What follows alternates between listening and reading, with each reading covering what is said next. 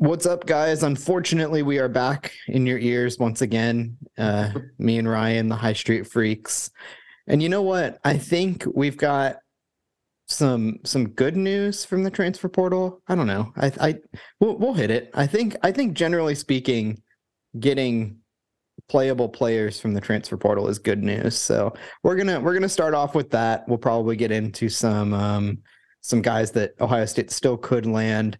We'll talk about that numbers crunch of Ohio State has to make some guys magically disappear by the start of fall camp. And I don't know, maybe we'll talk a little bit of draft. So we got a full slate for you guys. I decided to be a little more professional and just like give you an intro of like what we're going to talk about instead of just like coming in and bullshitting for like 15 seconds. So I can't guarantee we're going to do that every time, but you know, this is me trying, is the great Taylor Swift says.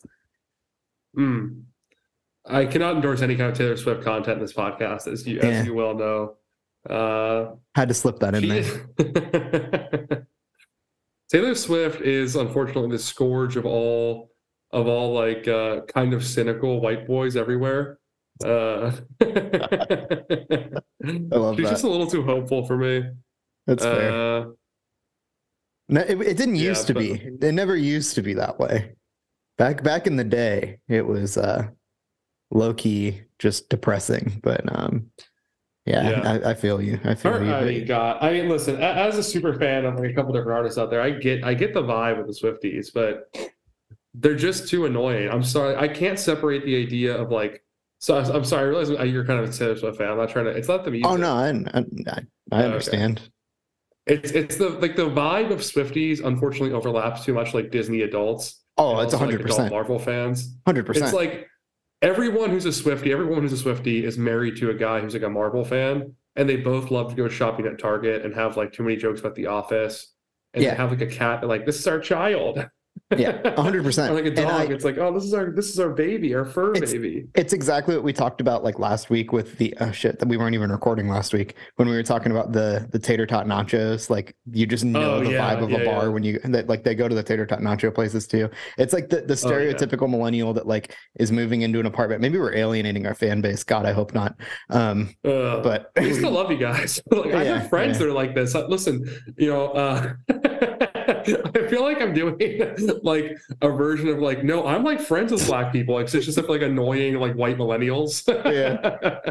But no, I mean like some of them are really nice people. It's just that they have bad taste. Like it's not. What kills me is like I've seen this a lot lately, like from my friends, because like gradually my friends are becoming like homeowners and like doing shit to their house. And I've seen like before and afters of like shit that they've done to their house. And I'm like, man, that would have been awesome 12 years ago. Like that, like you just updated your house to be like 10 years dated, you know, like with the wow, that's amazing gray vinyl flooring. That's with the black hardware, the black over the brushed copper or and whatever. it has silver finishes. Yeah. Man. Oh, whoa, it's a waterfall shower, huh?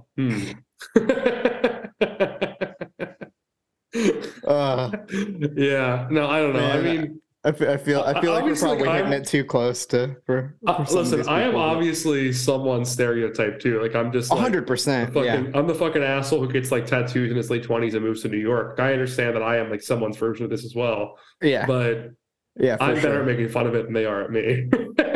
And I have a podcast, which for better or for worse, we have a microphone. Yeah. if you want to make fun of me, start a podcast and get your bully pulpit. Yeah, that's fine. I endorse being bullied online. I think I don't think people realize that. Like there's people who've like seen like mean things that people say about me or something, and they're like, "Man, like, are you okay?" It's like, brother, like, I am far too online to be worried about what people like say about me. In fact, like it adds some spice to my day if somebody says something mean to me online like that. It kind of just gets the juice flowing. Like there's nothing better than waking up, pulling open Twitter and seeing like 3 replies from somebody calling you a fucking dumbass online. Like nothing gets the juices flowing. It is like I love there's 2 things in combination that are great for me. Like I always, this is probably a little too inside baseball, but I structure my day job work so I have a longer gap in the middle of my day to be able to go to the gym and lift some weights.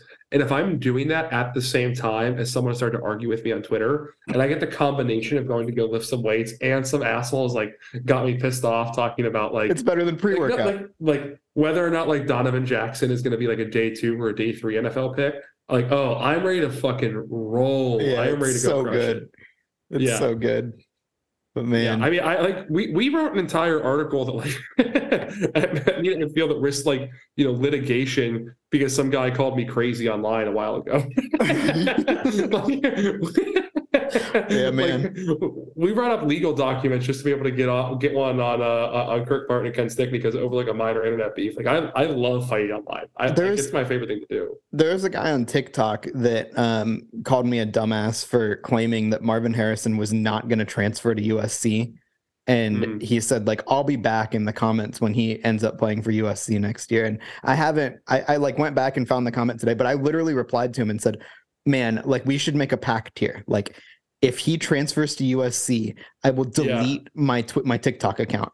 And if he doesn't, you have to delete yours. And he never replied to me. But like just the confidence to say like I'll be back when it happens, and then just like ghost it completely when it doesn't happen. Yeah, of like, course. And it's all from like a random Barstool guy who of course has no sources, nothing plugged in whatsoever.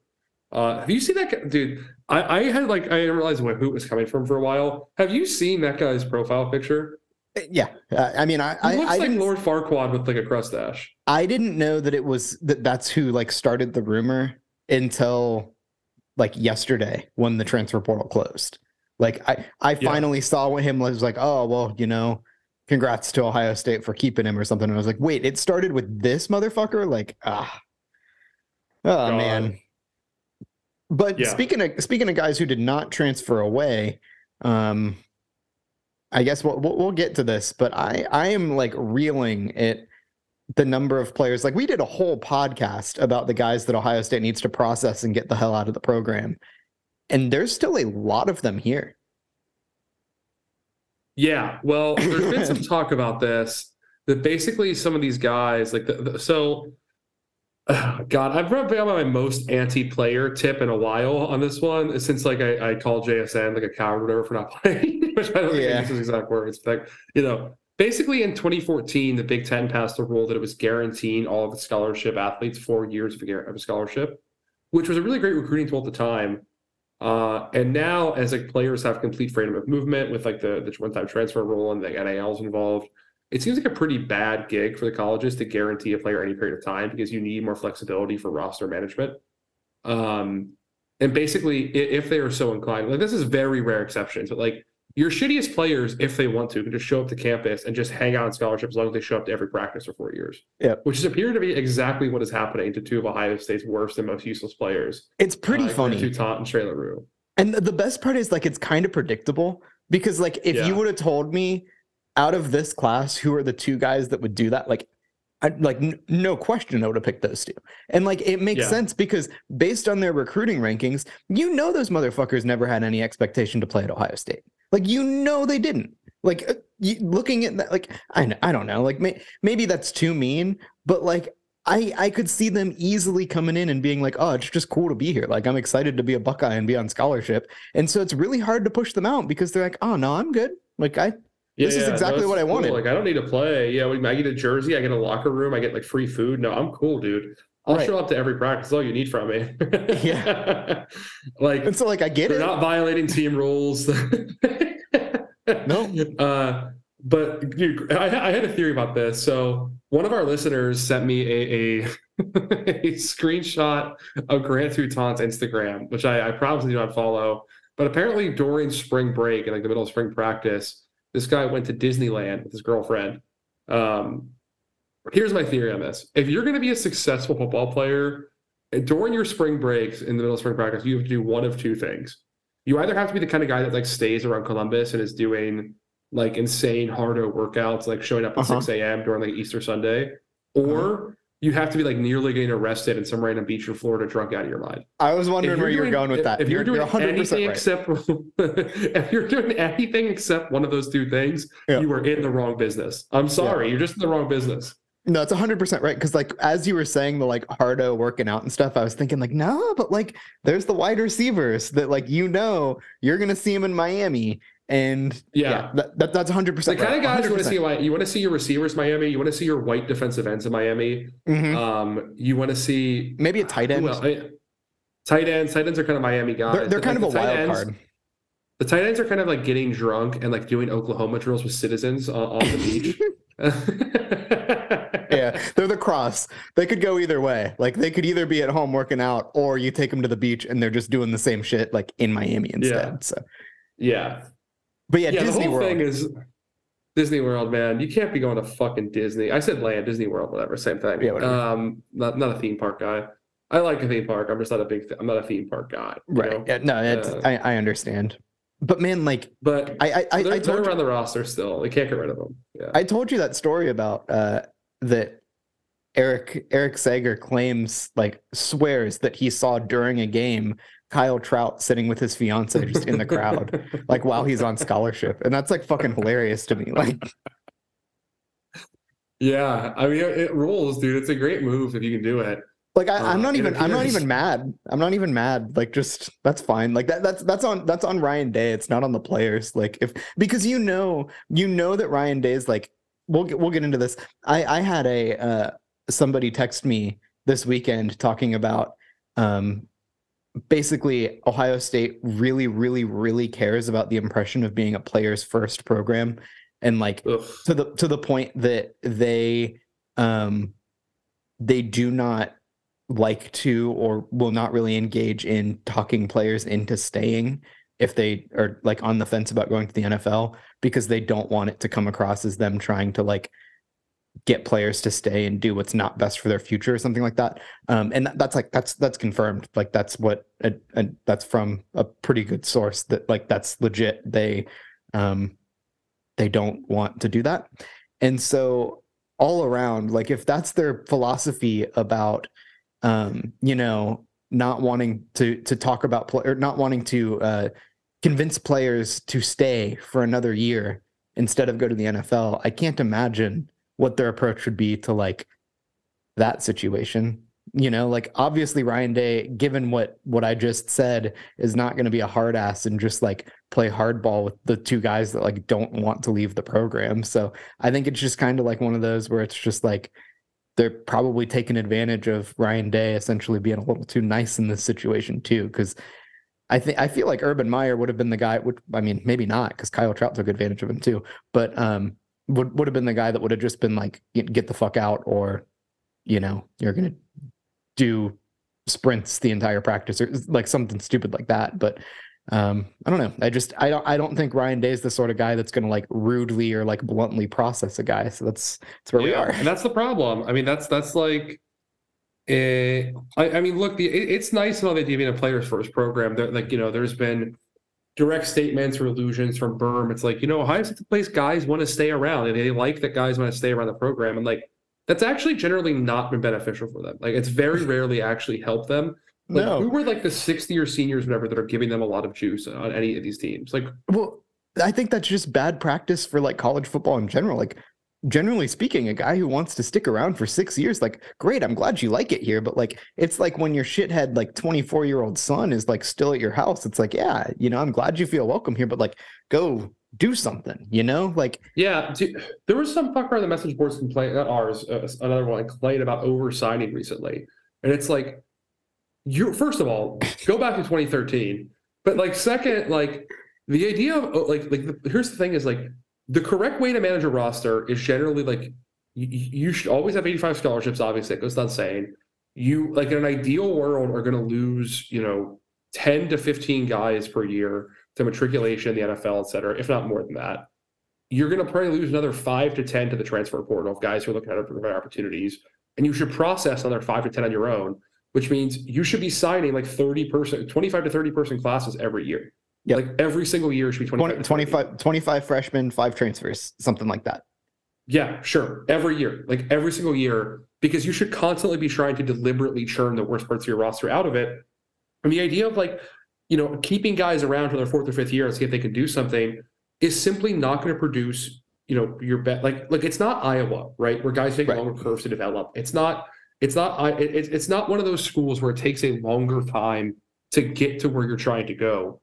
Like generally the players you're bringing in, they are either talented enough they're going to hit relatively quickly, or they're never going to work out, or and like a lot of these guys we already know. Like, are there edge cases where guys take longer to develop? Like, sure, it happens, right? Like, there are some of those dudes, like maybe a Davon Hamilton, right? It took a little longer physically to get there. It was a 3-star you brought in, whatever. Like, those guys are on the roster, but the majority of them, if they're going to do it, they're going to do it pretty fast. Right. And or you're at least going to see evidence that it's trending in that direction, or they're going to have like injuries that set them back or something like that. But a guy who just like is on the roster for 4 or 5 years and is still like third string, like you got to know what's happening there, you know, like right. Even and the like alternative is, yeah, and then you have these guys who are like going to stay for 4 or 5 years, whatever, and like eventually they get just good enough that you have to start them because they're quote unquote experienced and know the system. And then you're getting your 5-star dude who ends up being an NFL player. You only get 1 year of him in his real position because you're not playing some guy who actually deserves to be there, you know, who actually has the talent to grow into it. Like, it's just not maximizing talent. It's not a wise roster construction thing. It's just shitty. And I realize there's nothing they can do really about Toutant and LaRue. It's kind of just it's just part of the deal, right? Yeah. It's just like it's this point that you're too far down the road. Like, you messed up in the first place by signing them. Now you're kind of lying in your own bed if they won't leave. But a general roster construction philosophy, like, there are some guys that you got to be getting the fuck out of here, right? Like there are just some of these dudes that we just like. I don't know, man. Like, what is having like G. Scott still on the roster doing for anybody? What is having like, you know, Trey LaRue or Grant Toutant on the roster doing for anybody? What is having a fucking Jaden McKenzie, Enoch Ramahi on this roster? Why did you bring in Victor Cutler, right? Like, you know, like some of these guys, like you're just not getting anything out of them because they've been, you know, fucking Cam Martinez is currently going to start. Court Williams isn't in a position anymore, still on the roster. Like, a lot of these guys are just fucking hanging around forever. You don't have the means to replace them, or you're not replace them fast enough. You're just kind of keeping guys around and around and around as they don't contribute. And it's like, you just keep doing that. And for what? Like, they're just taking snaps from more important younger players who actually have a chance to be something when they're a known quantity. It's just bad practice. Like, it's just not smart roster construction. And more than that, like, this isn't even just like being hating assholes. Like, to be clear, we are, but like, this is like, you could listen to like any Urban Meyer press conference over the final like 4 years of his career, and he was like bitching about the same thing. Like, nah, like we generally don't want guys to stay 5 years. Like, you get a log jam of players. Like, he's spoken about that openly in press conferences. Like, you know, like, you don't really want guys. You don't want, that's why he said, like, we messed up by redshirting too many players, because if you redshirt a player, that means that they're going to be in your program for a year longer. And generally speaking, you don't want a guy in your program for a year longer. There's a reason why the best players are gone in 3 years. You know, like, you ideally want a roster full of guys who are going to leave in 3 years. That's just the way the college football is now. So, so I don't know that it's, I mean, I'm sure it's great for recruiting that it's a players friendly, you know, locker room, whatever, but like, it doesn't really like benefit you. I'm not even convinced that it is also. I'm not even convinced they're actually getting more out of that culture thing. Like, again, maybe I've just become, I'll be honest, I have become some kind of like right-wing lunatic about football at this point. Like, I think Ryan Day has forced me to react into becoming a lunatic again. But like, I do want some guys to have a little dog to them. Like, call me crazy. Like, I want guys that are like so desperate to get in the field that if they're not getting a chance at it, they're not beat out the guys ahead of them, they will transfer to a different program to go do that. I don't want the guy who's like, yeah, coach, I'll work hard and be a good boy and stay around. Like, for a season or a season and a half, sure. But like, if you're like out of your, you know, you enroll early, you're here for a spring, a fall, a season, a spring, and you're not showing any sense of progress of being in the 2 deep, I want you gone. Yeah, like you should be trying to get to, like what is Court Williams doing? And I like Court Williams, to be fair. Like, what's he doing? A great kid. I think he's looked good on the field when he's got a chance. I think he's a good player. He doesn't have a position. Yeah. He's not going to play. Like, he's the third nickel. He's like the second Sam behind Sonny or Caesar. He's way too good to not play, and he's just like hanging out on the roster. Like, I don't get it. Like, that's one of the rare ones where it's like, all right, if you want to do that, that's fine. Like, you get on the field and whatever position happens, and like 3 injuries happen, like that's cool. But like, I have that's a mind-numbing decision unless he's set to graduate. And he might be a grad transfer or something like that. I don't know. I guess we can move into talking about that. Like, how the hell is Ohio State going to get down to 85? Because they're 88 right now. They're actually 87 now is what I have about. Is it? Okay. My math has been 87, which is, if you're including Lorenzo Styles Jr., and Josh Simmons coming in. That So- happened at 87 with those two, unless I'm missing somebody. I counted 88, but the point is, like, either way, because I had 89 before whoever just no, and then Caleb Brown. And then Caleb Brown. I had 89 before Caleb Brown, but either way, Jake Siebert too. Yeah, I did.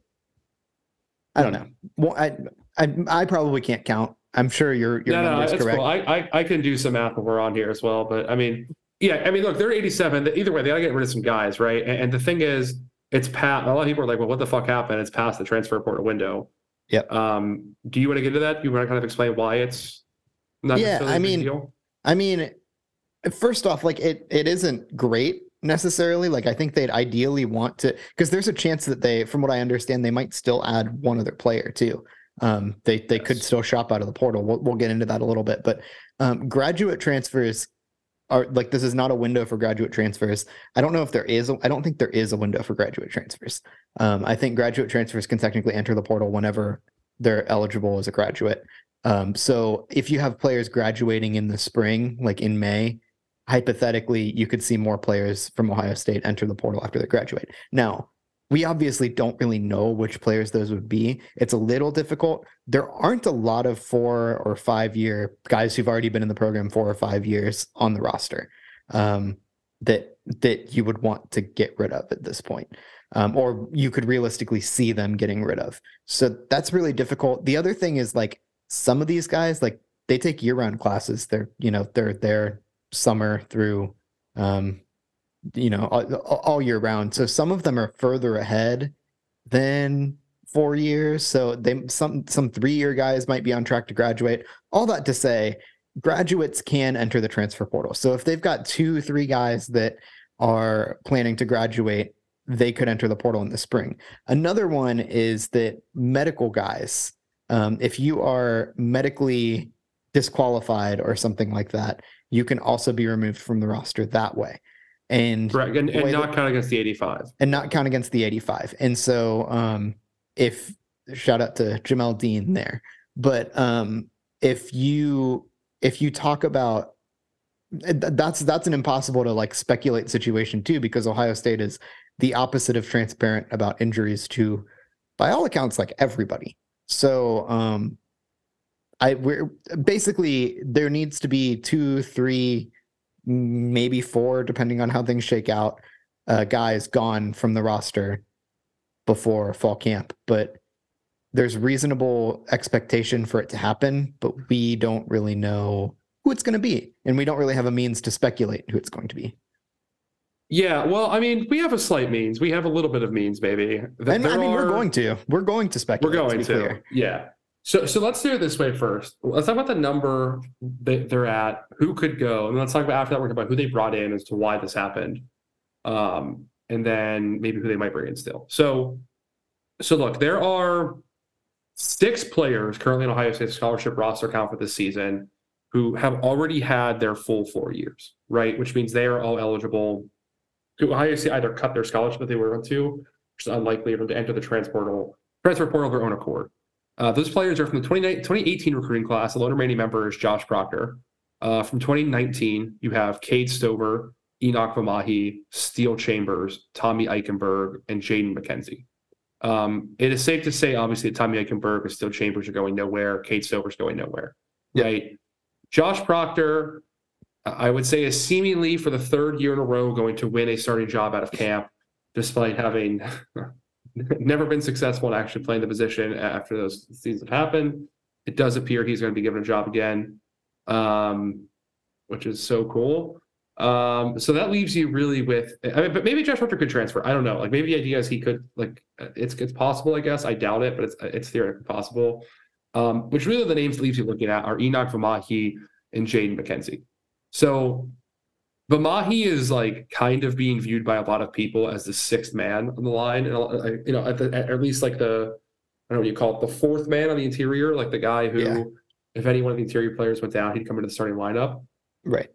It's certainly a possibility. The problem with that is he's been, like, every time they try that before, he gets benched immediately because he's not been able to play. He had that one start and just immediately got benched against Michigan. Go ahead, sorry. And more than that, like, hypothetically, we kind of did this backwards. We're getting into Josh Simmons and Lorenzo Styles too. But if Josh Simmons comes in and starts at right tackle, then hypothetically, Tegra then becomes the sixth man or the extra like flex offensive lineman, hypothetically. Guard. And so that would push Enoch Vamahi further down on the depth chart. So that's kind of my thought behind why it's looking less and less likely that he's ever really going to see the field. Yeah, I would tend to agree with that. He's also like still, I doesn't really still seem physically up to stuff, right? Like, I mean, he's now, he came into college at 263 pounds. It's now 310, but still doesn't have much play strength from what I can see. Just not a very powerful dude. I don't know. I mean, like you hear things about him in Camp Reed Elementary, at least he used to, but just hasn't happened in quite a while. And I don't know. It just seems like nothing's really moving here. I hope he figures it out, but it's getting pretty late at this point for him to figure it out. I mean, the kid he does technically still have another year of eligibility left after this one. If he doesn't start this year, he still has one more full season. He could play in his sixth year, but the other guy is Jaden McKenzie, who, again, has not really contributed whatsoever in his time here so far at Ohio State. He's now entering his fifth season. He is the fourth defensive tackle this year, and there's only three guys who have any kind of experience. Of course, the big three of Mike Hall, Talik Williams, and Ty Hamilton. McKenzie's kind of the fourth guy there. But again, a guy we're going to talk about here in a second, they are pursuing a defensive tackle transfer in Taiwan Malone out of Ole Miss, who's a former top 100 guy they loved out of high school. My thought is McKenzie and Malone are on a one-in, one-out policy, where if they land Malone, they're going to tell McKenzie to hit the bricks.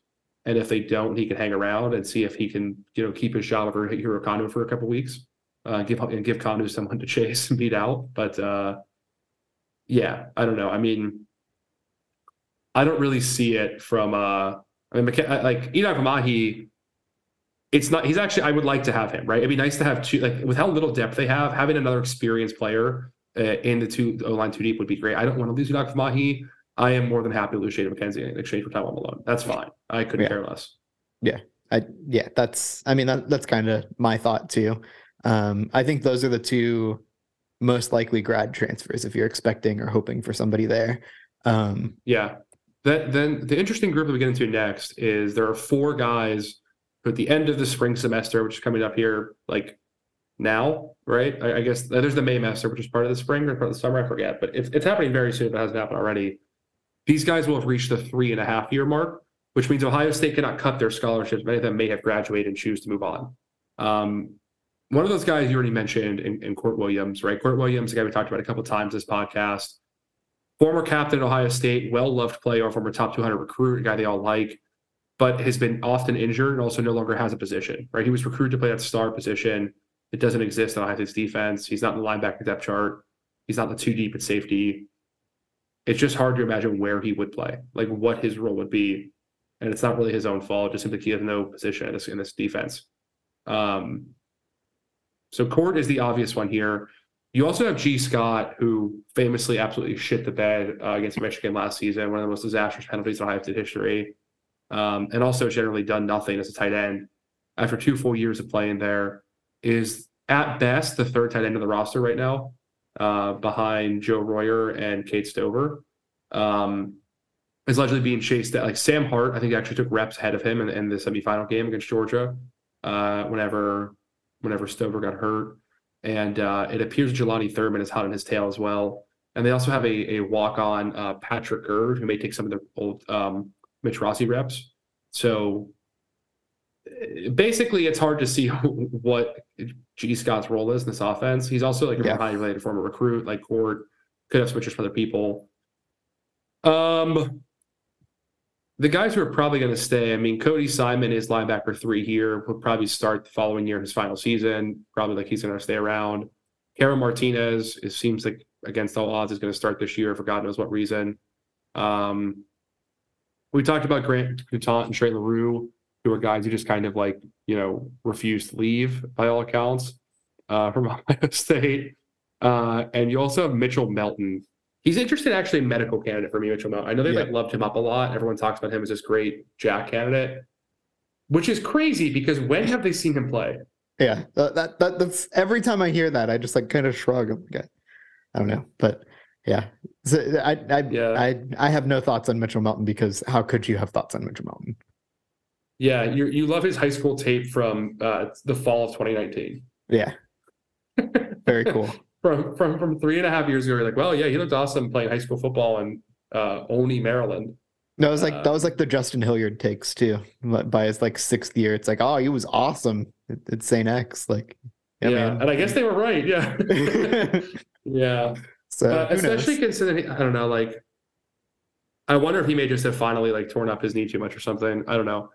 Man, and then, like Yeah, coming back from an injury is like hard too, because it's you just kind of have to like sorry, not high school football. College football is all about like building your body to the point where you can compete with these like other behemoths. And every time you injure yourself, you're like resetting that clock. I have yeah, talked to a few guys who've had like lingering injuries and stuff like that. And like one of them was Drew Carter, if people know that. I did an interview with him a while ago, back at 11 Warriors, and he like basically was like, yeah, man, like the hardest part about injuries is not even just that like you're injured or like you personally have to rehab. It's seeing everybody else get better and advance and realizing that every injury you have is like keeping you from doing that, you know, like because at the NFL level, you're just getting back to like your peak performance and you've kind of already proven yourself. But like there's so much development and stuff that happens at the college level that like you get 3 injuries in, it's like, man, I've missed 3 years of development at this point too. So yeah, no, of course. I mean, the guy's just banged up all the time. I mean, that's just the biggest issue is never been healthy. Like, and there are rumors from the insiders out there. They're like, Austin Ward and I believe Tony Gerben have specifically pointed to, excuse me, and Bill Landis specifically pointed to like medical red shirts a couple times now, roster management. If you're looking for chronically injured guys in the team, like the only guy left is Mitchell Melton, right? I can't think of anyone else in the team who's chronically injured at this point. There is one guy with the other health issue we talked about, which is Avery Henry. Unfortunately, he's dealing with cancer, could take a medical red shirt. But outside of him, I mean, that's it, right? Like it's just those two. So if there are two guys over and you got to get rid of two, those two would make sense. Like unless there's a grad transfer coming, we can't first year. We're not talking about like one of these guys gets their degree and goes. I mean, those are the two names, right? Like especially the fact that it's been specifically hinted to by the insiders to me means like they probably know something. Right. Something's coming. Yeah. Someone said something to somebody. Yeah. That's how it goes. That's how it goes. But I guess the reason why we are in this situation in the first place is because Ohio State added some new players. And so we kind of did this backwards. That's my fault. I got a little eager to talk about processing people. The Grant Toutant, Trey LaRue, they just tugged on my heartstrings a little too much. So we kind of did this backwards. We were going to lead off with this, but Ohio State added 2 new transfers this past week. They brought in Josh Simmons, offensive tackle from San Diego State, and Lorenzo Styles Jr. from Notre Dame. You guys might know him as the brother of Sonny Styles. There's not a chance that I had to explain that on this podcast. Yeah. I don't know why. And the son of also. Also the son of former Ohio State linebacker. So he has all sorts of Ohio State connections. Man, which one do you want to talk about first? Well, I think the Styles one is easy, right? This one is like the plan is he's coming this year. He's getting a red shirt. He's going to learn how to play corner after he played wide receiver the last 2 years. He always should have been a defensive back. Ohio State wanted him to be a D-back out of high school, and he said he wanted to be receiver. They were right. He was wrong. He's now coming around. The one interesting part here is there has been some rumor, the rumor mill popping up about the idea of him being a walk-on or gray shirting, paying for his first year before going on scholarship. That intrigues me. I don't know if it's the case. I mean, it was a pretty open and shut recruitment for him, right? Just like he took a lot of visits. It was pretty much done. Right. So I wonder if that's the deal. I don't know. I mean, it's interesting. If it is, then they only need to get rid of one guy on scholarship, right? If it's not, I don't know. But I mean, I guess I don't know how we're ever going to find out. Also, it's simply not being publicized. That's very fair.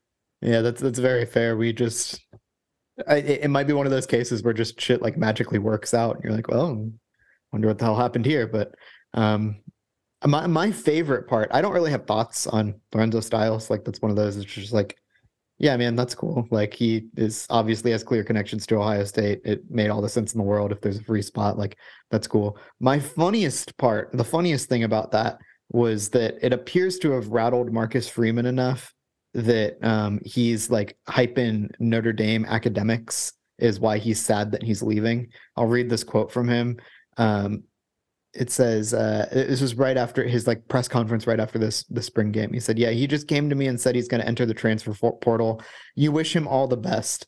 The only thing I told him and his father was that I hate him losing an opportunity to get a degree from Notre Dame.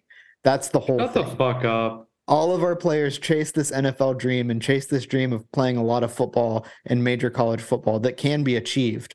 But the degree from Notre Dame is truly something special. I want that for one of my players because I believe that an education from Notre Dame and a degree from Notre Dame will take care of you for the rest of your life. And that's what I want for all of my kids that come through this program. Yeah. I mean, God, that's how you know. That's how you know. Marcus Freeman is not long for that job. I got into it today with a Notre Dame. You know how it's the offseason, I'm desperate for just beef. That I got into it today with some Notre Dame account. I think you saw the tweet. I did. It was some great. like idiot recruiting page account that pays for a blue check was like saying how high O-line's a huge issue, whatever, and how we had to take this bad OT from San Diego State, all of which is true. But also, we're still going to kick their ass. They're a terrible football team. That's the thing. Like I think that the teams that like the other college football fans that see Ohio State fans in misery, they're like, oh, it's going to be a rough year for the Buckeyes. It's like, yeah, maybe, but my rough year is 11-1 or 10-2, and so like it's not like you're just going to get to sit there and point and laugh at me. It's like maybe I'll miss the playoff. Like that's as bad as it gets. Yeah. And so like I'm terrified about the offensive line, but I haven't thought about Notre Dame once. You know, like I'm worried about Michigan. I'm worried about like the playoff or like a late game against Penn State. Notre Dame's the one that's tripping here. Like Ohio State's going to beat Notre Dame by like 30. When I think of the O-line, I think of fears are 1, getting embarrassed by Michigan again. 2, getting to the playoff and getting embarrassed there.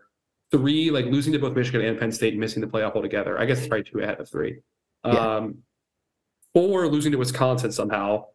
And then 5, I guess it's Notre Dame. Yeah. But like I don't know. No, probably 5 is I guess the Western team for the conference championship game if we make it there. Whoever it is. Will be Notre Dame. Yeah, Wisconsin again, probably. Yeah, I don't know. Or so the West actually is horrible this year, but yeah. That was very funny. I saw that too, and it's like I hadn't even considered that Notre Dame fans would be talking trash. That's kind of how it hit me last month or last year too. Like before the game, it's like, oh shit, they think they're gonna win. Like that's wild. Happens to me like childish.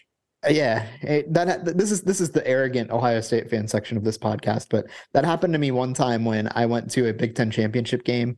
It was I think it was 17. It was 2017, and no, it was 2018, the Dwayne Haskins year, and Wisconsin was playing Ohio State, and I realized like maybe like the second quarter or something like that there were a lot of Wisconsin fans there, and I realized that they were undefeated, and I was like, oh shit, they really think they're going to win, and then they're going to get to the college football playoff.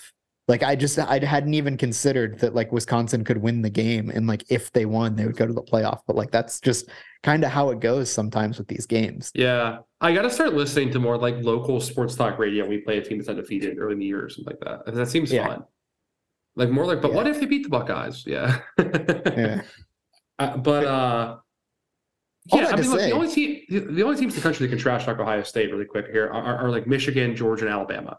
If you're not one of those 3 teams, you can't say shit to us. Yeah, and Michigan, like that's on rental too. Like it's not like they could do it for the previous like 2 decades. It's like they won back-to-back games. I'm like, to be fair, like I'll eat the shit talk. Like they earned it. Like they beat Ohio State, but like the previous 2 years, like that's a new one. You know, it's not even like they're leaning on history there either.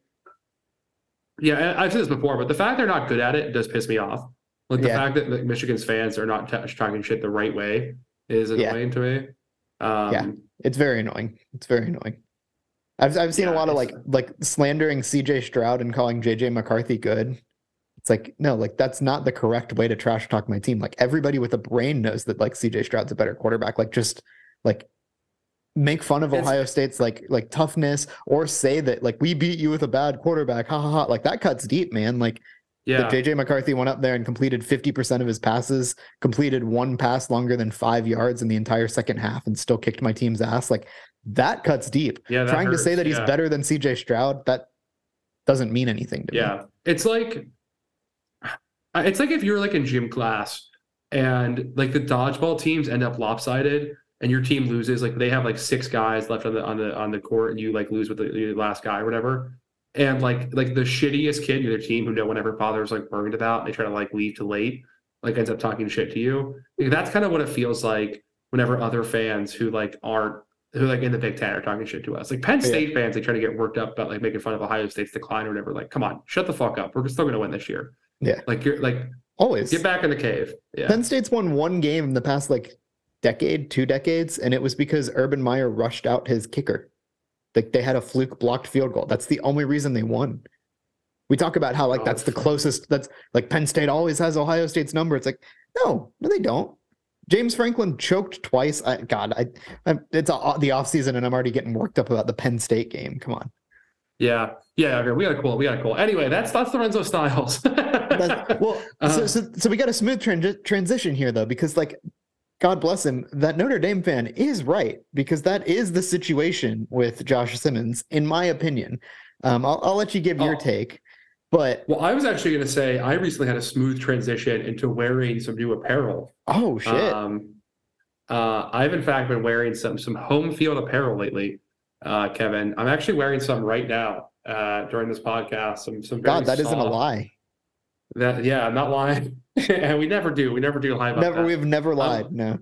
I'm wearing some soft fleece home field apparel sweatshirt. This is my designated 6 sweatshirt. I have a bit of a cold today. Whenever I'm feeling shitty, this thing is so soft and like, like a childhood blanket that kind of, swaddles me. I am like all men and I'm a baby when I'm sick. I think like it's a trait of all like adult men that when we get sick, like we're kind of children. You're just gone. Yeah. I'm just like, I don't feel good. I'm like texting girls on my phone I talked to 2 years ago, like, I'm actually not feeling great right now. Anyway, Home Field Apparel supports that. Home Field Apparel is the official clothing apparel of men annoying women. It's the official apparel of having soft sweatshirts when you're sick. They are delightful. We're huge fans of theirs. They have a great drop. They just had a great drop coming this week. Some Virginia Tech bass fishing championship gear. They had some other really cool shit coming. They had a great Washington drop. You're a fan of the Huskies. Yeah, really, really cool stuff out there. I recommend it. You can get 15% off with the code Meet at Midfield, which also meetatmidfield.com is the website you can subscribe to if you're a listener of this podcast. This is a free one, right? Not a premium, so we should tell them that. Yeah, it's free. So you should subscribe to meetatmidfield.com, or we were talking Ohio State all offseason.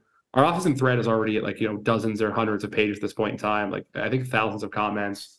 It is the place to be. It's great if you're like a very serious high state football fan or a casual one, because like not only are we talking about the news, the usual stuff we want to get, but we're also about like the meta of the discussion of every other site's like writers and analysis.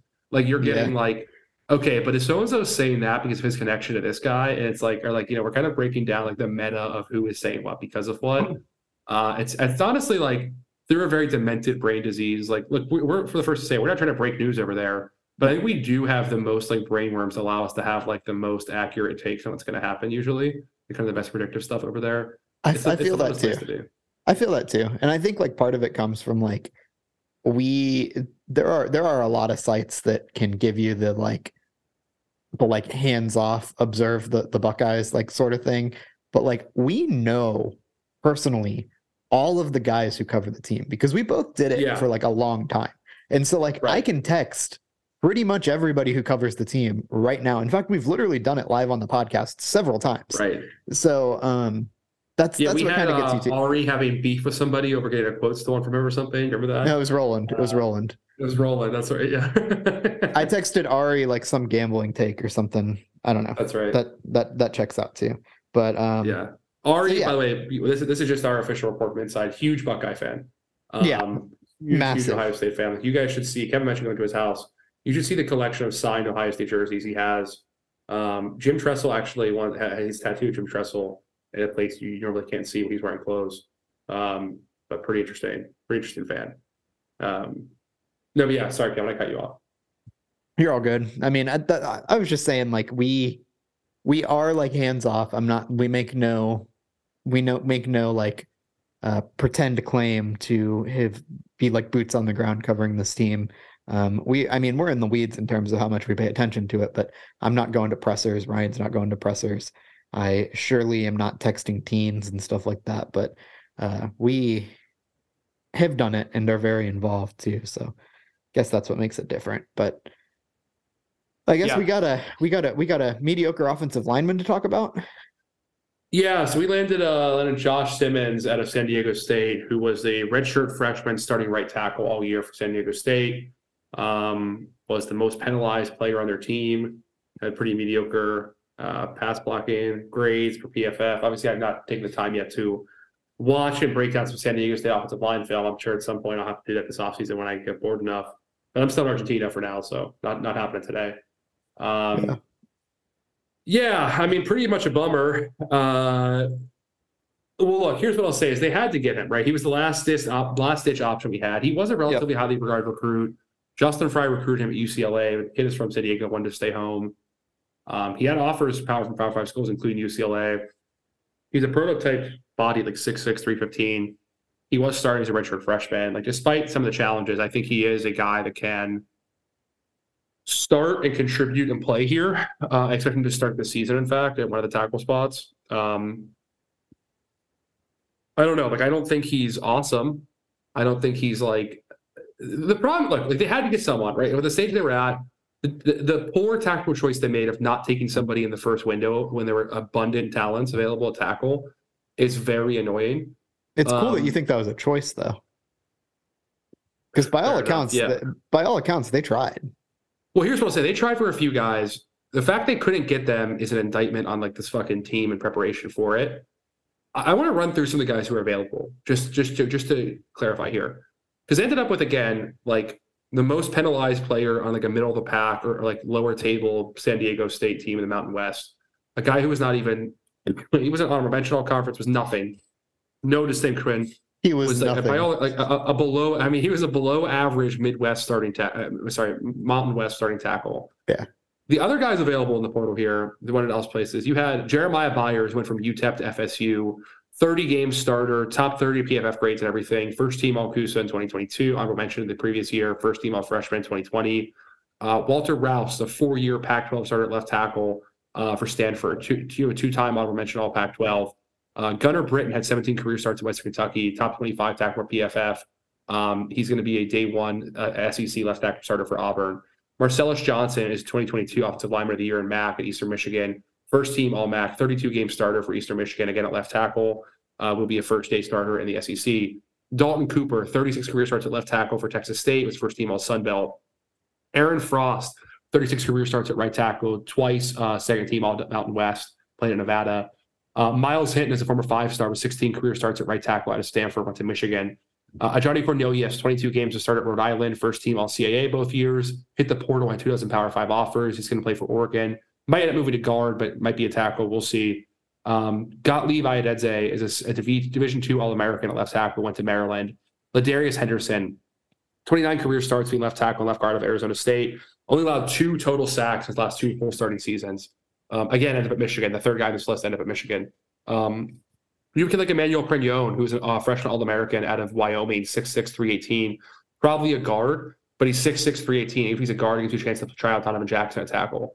You have Michael Tarquin, 9-game starter for Florida at right tackle. Kadiri Kunta, 27 career left tackle starts for Old Dominion, day 1 starter for UCLA. And you have dudes in the interior I didn't even get into yet. You have Javion Cohen, Dylan Wade, Avery Jones, Matt Lee, Clark Barrington, Drake Nugent, Junior Angelau, Micah Meskua, Jarrett Kingston, Cameron Johnson.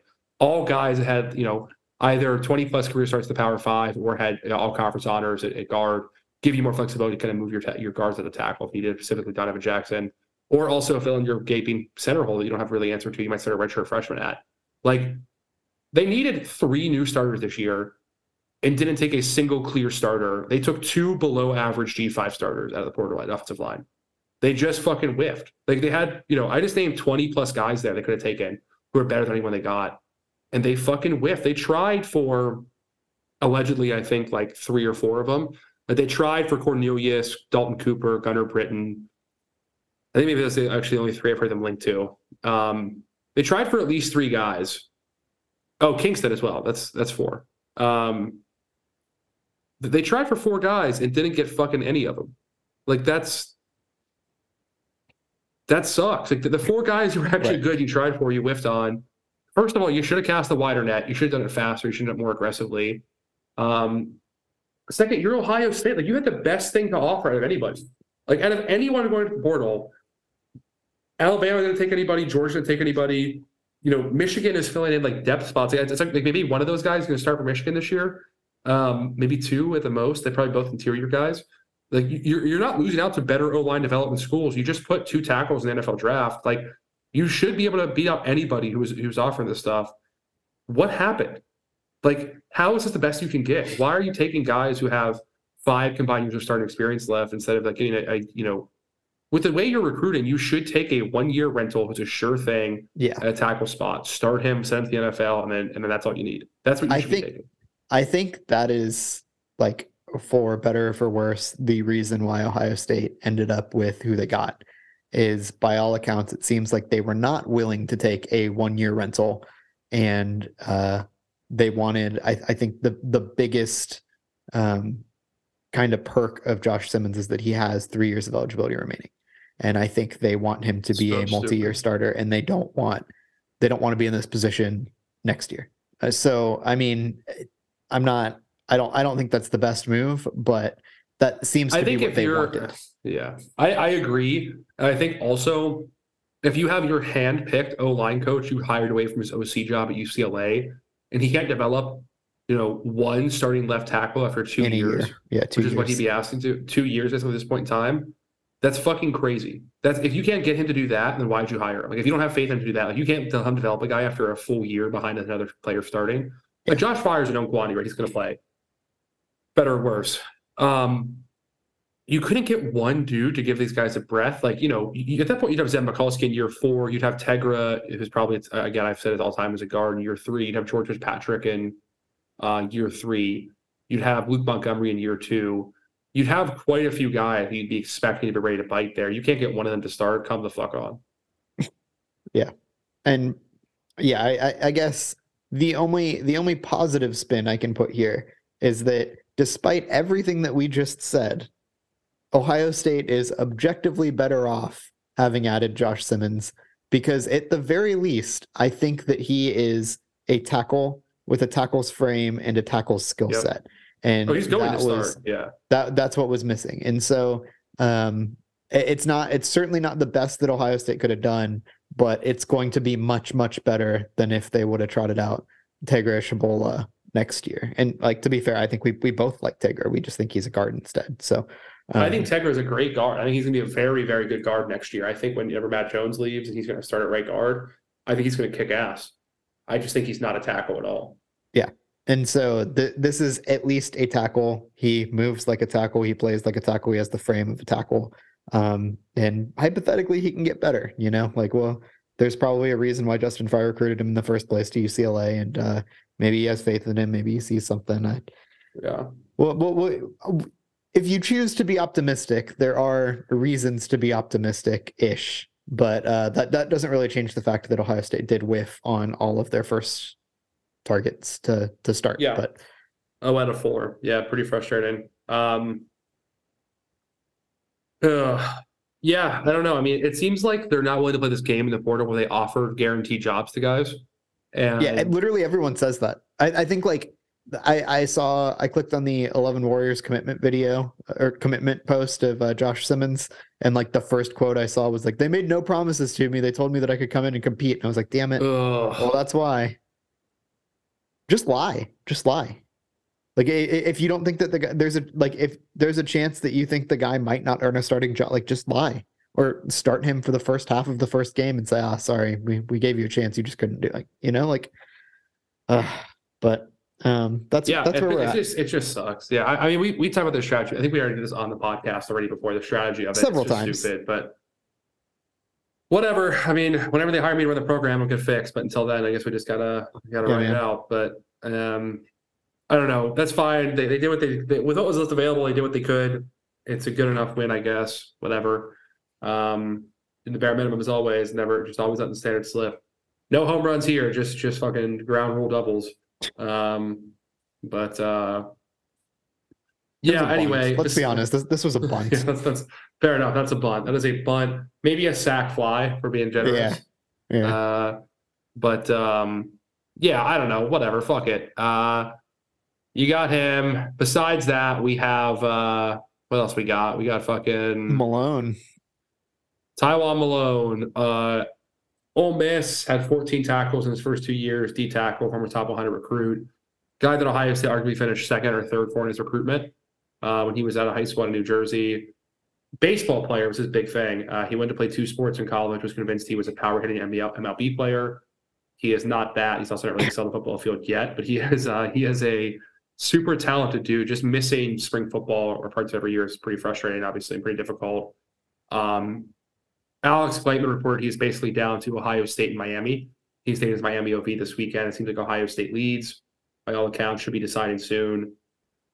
He's not going to play baseball next time, also for Blakeman.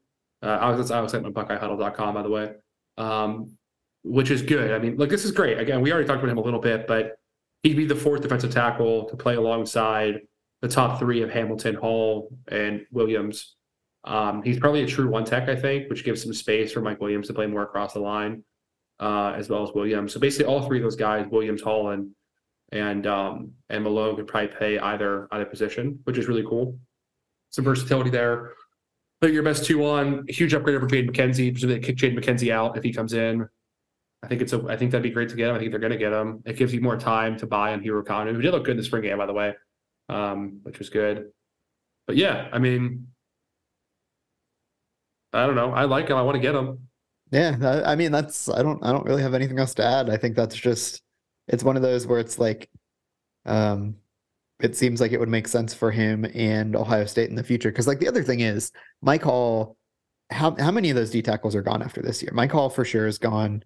Tyleek is probably gone.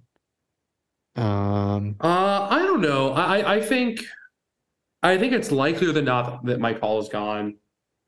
I think Williams is probably back. I don't know. Williams seems like he wants to go. I feel like he is like itching to go. Yeah, but he needs to actually get the grade for it. He could be a classic like Luke Whippler, Jalen Marshall, Noah Brown goes to student guy. Yeah, he kind of has that vibe to him. But I think if he comes back, that'd be great. Hall, I think it's probably day 2 pick, but could be a day 1 pick if he stays for 4. I don't know. D tackles going in 3 years is pretty tough. Not a lot of them do that.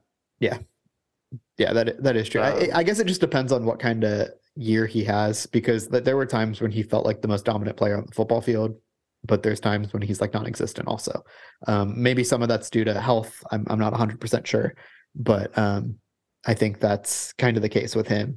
But all that to say is that Tywone Malone, like, he could be coming into a pretty advantageous scenario too, because if he comes in, he's going to have some depth to start, but there's a chance that next year he's in a starting spot or a much bigger spot, the year after. So, it gives you a great development pathway as well. Like whether he's sharing the field with Ty Hamilton or Tyleek Williams, you'd have him, you'd have Hero Kanu coming along. Jason Moore would be in year 2. They like a lot. They seem to love Caden McDonald. He'd be in year 2.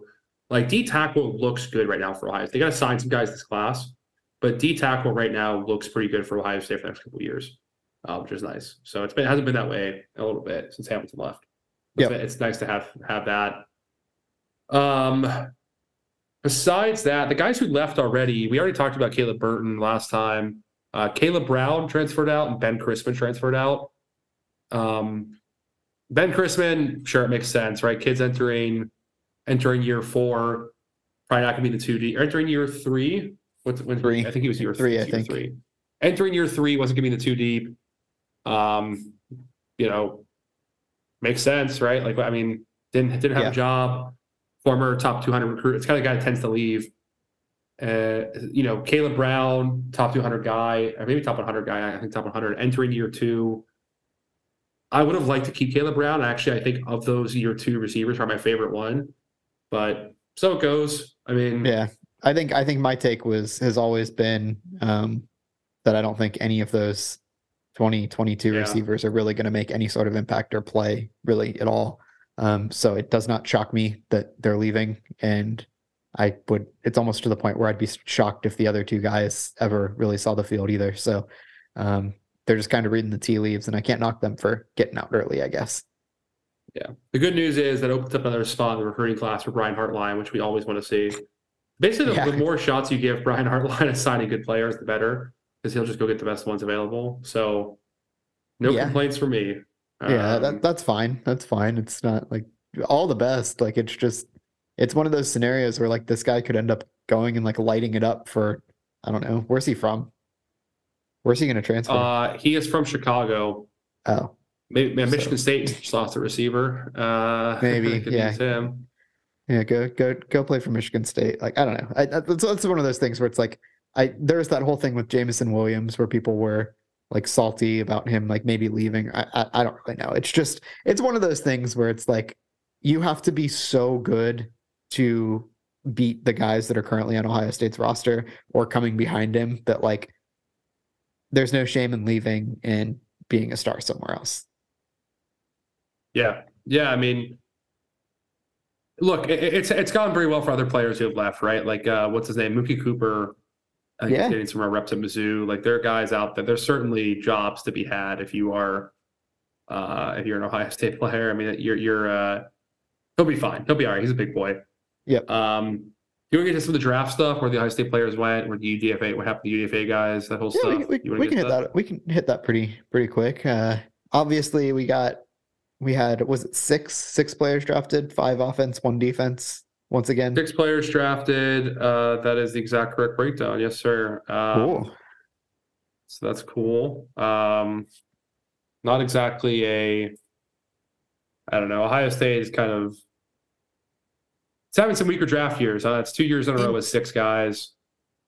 You know, we have this like listed like in our like breakdown of what we're going to talk about today, like early takes on opportunities for Buckeye players, and that's next year's draft. Okay, so like Ohio State players in this year's draft, like I could not really, like for the most part, be really less interested in where most of these guys landed. Like who are you excited about? Like who are you like, oh, that's a great fit. Like I'm really excited that they're there. Like I couldn't even like hype myself up for most of these. Like Daewon Jones and Luke Whippler with the Browns, like that's like doesn't interest me at all. CJ Stroud with the Texans, like that's probably as close as it gets because he might be a day one starter. And then I guess like JSN with the Seahawks, like that's kind of interesting. I don't know. I think JSN, I don't know. Like I think Paris is great. Paris is going to play well, but where he went didn't really matter to me. Like you're going to start him at left tackle, he'll be your franchise left tackle for 10 years. Like it doesn't really matter where you go play ball. You're fine. Yeah, I don't know. Stroud definitely had the most intrigue. Obviously he's a good old line around him. That's great for him. That's good. Yeah, it'll be. I don't know. It'll be. I mean, obviously that feels like a multi-year rebuild for the Texans. I think this year could be pretty rough for him. I don't know what their receiving core looks like, and that's bad news for them because like I do actually decently pay attention to the NFL. So the fact that I am not confident in naming 2 or 3 receivers on that roster, God, could I name one? Yeah, they have no one receiver. There now. Do they? Okay, so the Ohio State Buckeye to Buckeye connection there. This is a grim fucking list. It's that's what I mean. To be clear, for Michigan's. I feel like I need to give the advisory here is that I actually have CJ Stroud. He's my dynasty quarterback in our dynasty league with me and Ryan. Yeah. So I want him to succeed here. I am hoping that they can maybe tank again, maybe get Marv. Yeah, well, I mean, they trade away a lot. The crazy part is like, look, I think it's more important to get your, like, as long as you have an O-line around your quarterback, though, you can get the weapons later. Like, the weapons are kind of easier to upgrade to, I think. But, that's fair.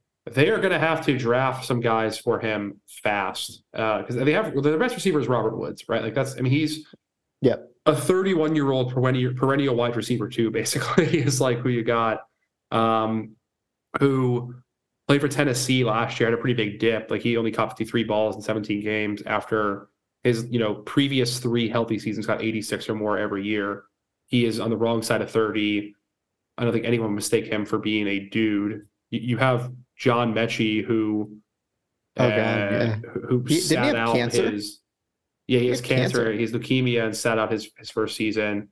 They just drafted Xavier Hutchinson in the 6th round and Tank Dell out of Houston in the Good 3rd God. round. Tank Dell is 5'8", 165. I like Xavier Hutchinson a bit, but he's a 6th-round receiver. Besides that, you have Noah Brown of Ohio State and Nico Collins out of Michigan. What's he done in the pros? I don't know. I'm trying to think about it. What Not has Nico much. Collins been up to? Not much. Yeah, Nico Collins in that his is grim. Well, that kind of makes first two seasons combined, he has 70 catches, 927 yards. Like not bad for like a 3rd receiver on a team, but that makes the move of trading pick 11 and moving up to draft Will Anderson instead of getting Jackson Smith and Jigba. That makes that that's the problem. Is that team needs everything. Move. Like you said, it's a multi-year rebuild. So like, why do you trade up capital to get one specific guy? It doesn't make sense. It doesn't make sense. It doesn't. And that's like trading up, especially to a number 1, 2, or 3 pick. I can make fun of this friend because he's not listening to my podcast. He's a Miami fan.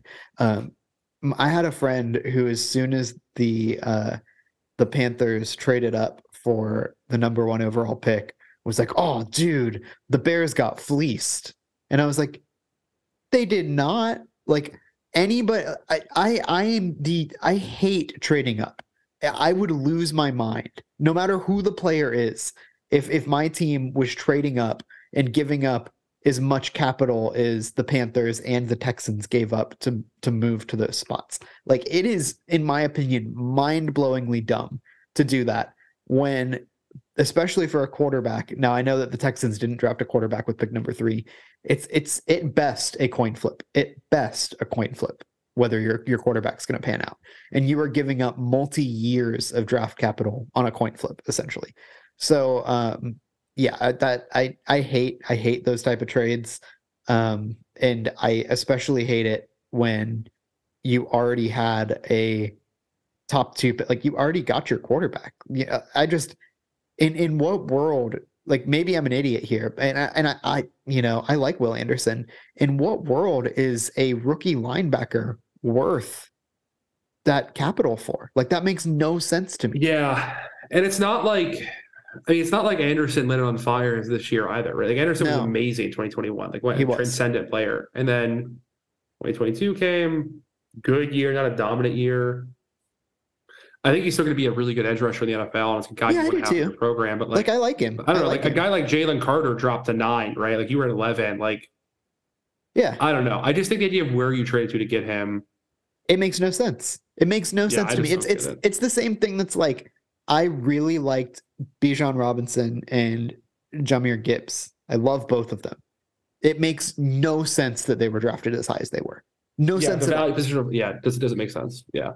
Even if they could be the best running backs in the NFL this year, and it wouldn't make any sense at all. So it's just like I don't understand how these NFL GMs, do they just not have brains? Like, do they not like think about that?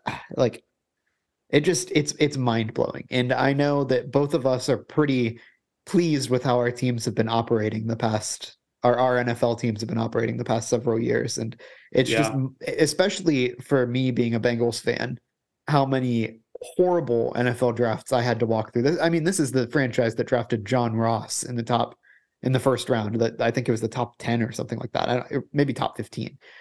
They drafted John Ross because he was fast. So, right. But I am pleased with that. My team was the one who was smart enough to grab Chase Brown in the 5th round instead of draft Bijan Robinson or something like that. It's just fantastic. Yeah, they also, again, they gave up the first rounder. They gave up next year's first rounder too. Yeah. So you're passing on a chance to even really help that much more for a rookie linebacker. For a rookie. I mean, like, it's just not, and sure, he's an edge, whatever. Like, I just don't. Yeah. I don't fucking get it, dude. I just straight up do not understand the move. It doesn't make much sense to me. I think it's a poor pick.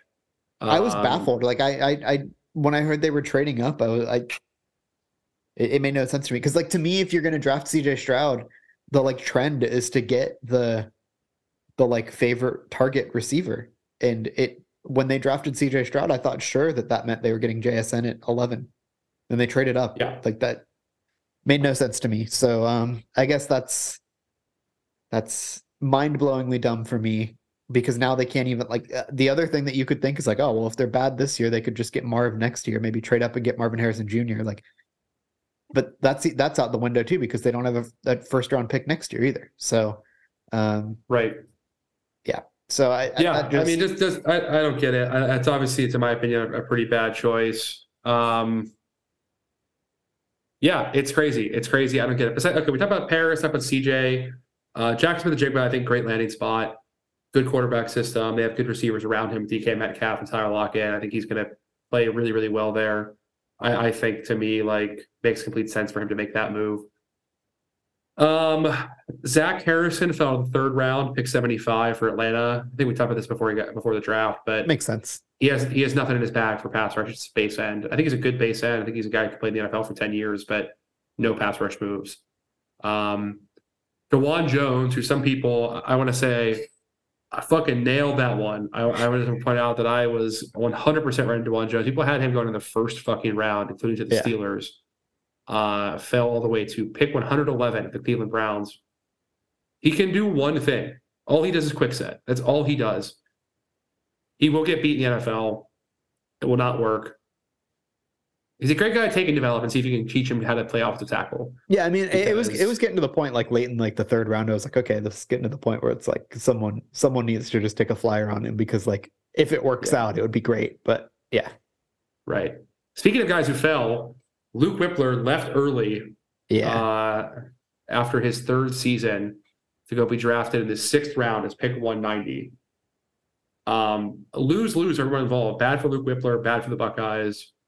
Didn't make much sense. Like, he tried to overgame the draft, right? Like, you can't worry much about your perceived positional ranking, like weak or strong years. You have to actually be a good prospect, teams like. Sorry to be a dick about it, but, like, right. Whippler was never dominant for high. He was a good Big Ten center, not a dominant guy, not a physically dominant guy. Would have been much better off another year in college. Much better off. Yeah. It made no sense to me. At least he got drafted, though, because Ronnie Hickman just, he fucked himself too by, his decision itself was not the problem. It was he made the decision and then had the 2 worst games of his career against, like, in the biggest moments of his career too. So seems like maybe you should have waited on that one. Yeah, man. That was, I think we were both pretty critical of that. The second that he announced it, thought that was a little weird, but for sure. Yeah. Don't announce that you're going pro in the middle of the season. There were 3 other guys who went undrafted free agents. They were all seniors, not underclassmen, but Cam Brown ended up and playing for the Chargers. Jerron Cage is with the Saints, and Tanner McAllister is also with the Browns. Well, I don't think we'll see. I don't think we'll see those guys play much in the NFL. No, that's what I have to say. Could be wrong, but yeah, I guess we can do a look at next year's class, because I think next year's NFL draft class, before we get out of here, is going to be pretty stacked, all things considered, and relative to how this past year shook out. Yeah. But I think obviously the first is Marvin Harrison Jr., right? Yeah, Marvin Harrison Jr. is, I will say, no one's gone, I think, top 3 in the draft as a wide receiver since Kelvin Johnson. People are kind of universally projecting him there. That feels a little heavy for me. It does. It's such a quarterback heavy, like, the draft itself is so quarterback heavy that, like, even if I do think that he probably is one of the, like, top 3 players in the draft class talent wise, that doesn't mean that's where he's going to go, because, like, invariably there's going to be some team that trades up to number 3 and drafts, like, I don't fucking know, Quinn Ewers or something like that. That's just how it goes. And I guess like Marv is a prototype NFL receiver, right? I'm wrong. He's great. Like, but what's his elite skill? Like what does he do better than he's really good at pretty much everything. Doesn't have elite size. Doesn't have elite. I think he's got really good ball speed. skills. Yeah, really, really good. I think he has great ball skills. I think he has like pretty strong route running.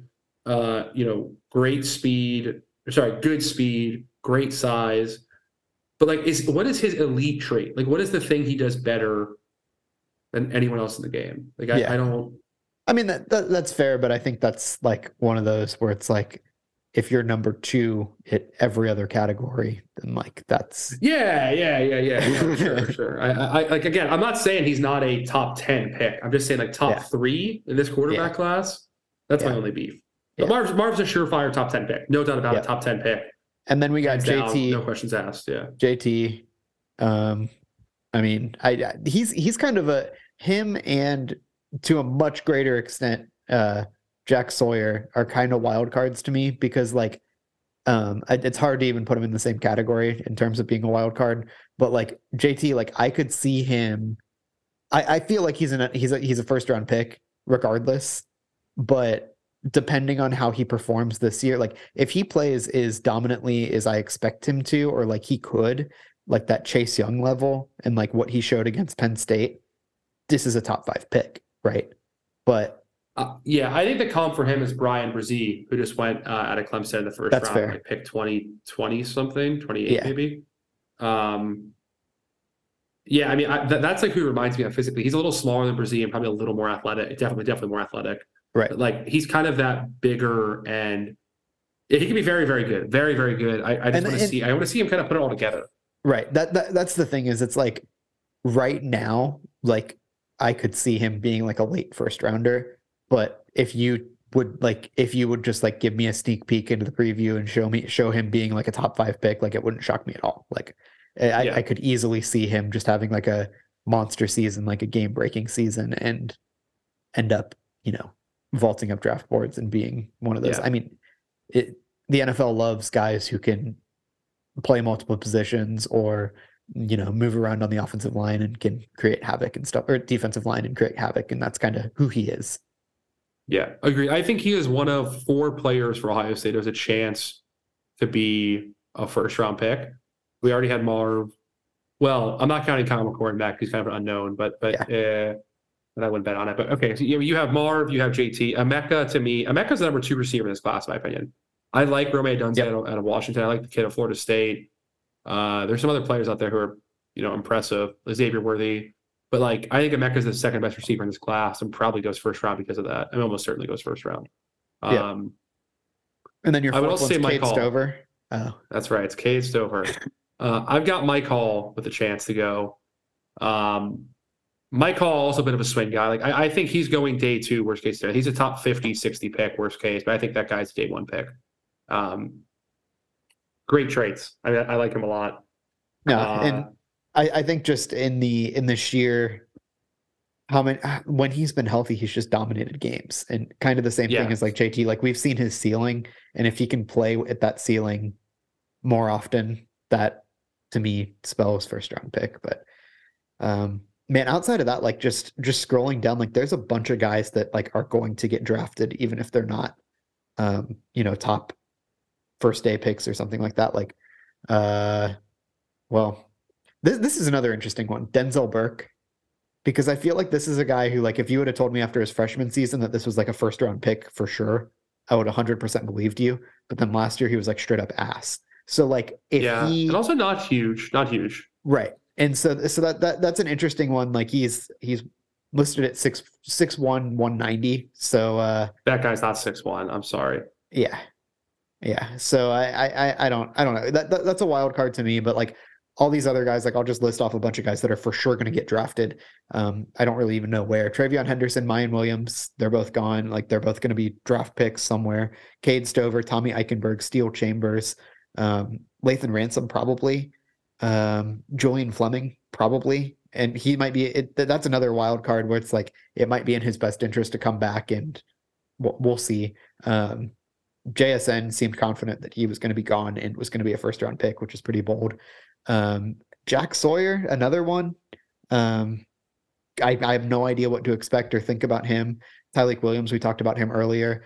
Kyle McCord's another guy where it's like, like I wouldn't be shocked, but also Matt Jones, like there's just a lot. Like this could be a very heavy Ohio State draft.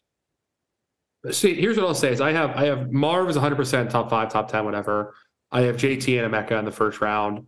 I have Mike Hall as a tweener, like top 50 guy, could go first, could go second. I have Tyreek and Eichenberg as day 2 picks. I have on the tweener spot between day 2 or day 3 is Burke and Ransom. I have Matt Jones and Steele Chambers as day 3 picks. I would say the guy, I think one of Trey or Mayan will go. Probably Mayan is probably a day 3 guy. The talk of Trey first round is ridiculous. If you hear someone say that, don't take them seriously anymore. Yeah. Completely unserious. The guys that think come back to school are probably Sawyer, again, one of Trey or Mayan, Fleming, Hancock, Donovan Jackson, and Josh Fryer. People are talking about John Jackson first round pick. He wasn't even that good of a guard. He was like a pretty average guard. Yeah. And he's a guard. Like he has a lot to improve. That is a 4-year player. There's no way he should go for next year. If he goes for next year, he's getting Luke Whippler. I have his UDFAs. Oh, that's a verb now. Yeah, he's getting Whippler. He's getting Jalen Marshall, whatever. I have Kate Stover, Chip Trayanum, Josh Proctor, and Cody Simon as UDFAs. I think both Chip and Cody could come back to school if they want to. I'm not sure if they will. I bet Kate Stover gets drafted. I bet he will. A lot of injury history there.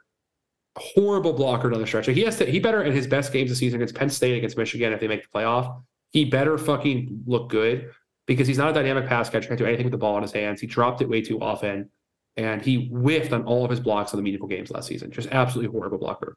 And if that has any kind of continuation of the season, he shouldn't even bother going. He just quit football.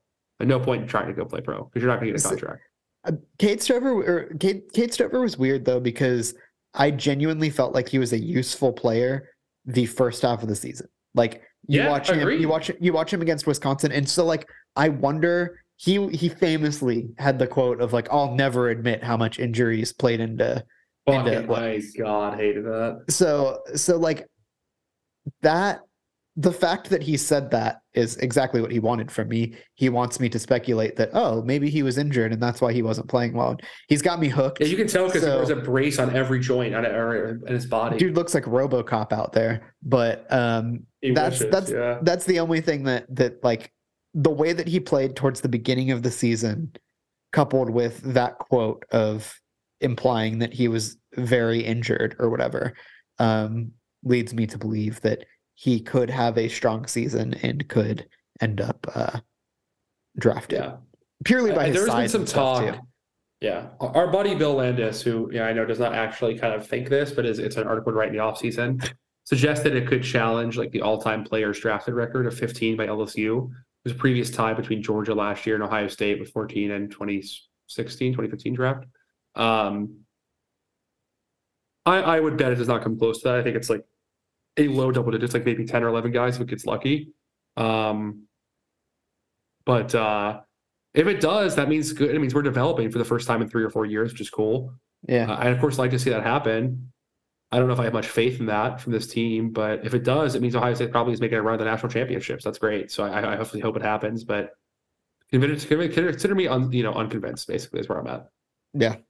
But either way, it's going to be a lot of guys to the NFL. It's a good group. It's a good group. I mean, they have enough talent. They should win. They should win a lot of things. A lot of things. We'll get into that. I mean, I'm sure we're not going to be able to go without talking about the things that we expect them to win for long, but we will hold out for now and just settle with they should be a good football team. Well, go Bucks. Michigan sucks, and good football is on the way. God bless. God willing.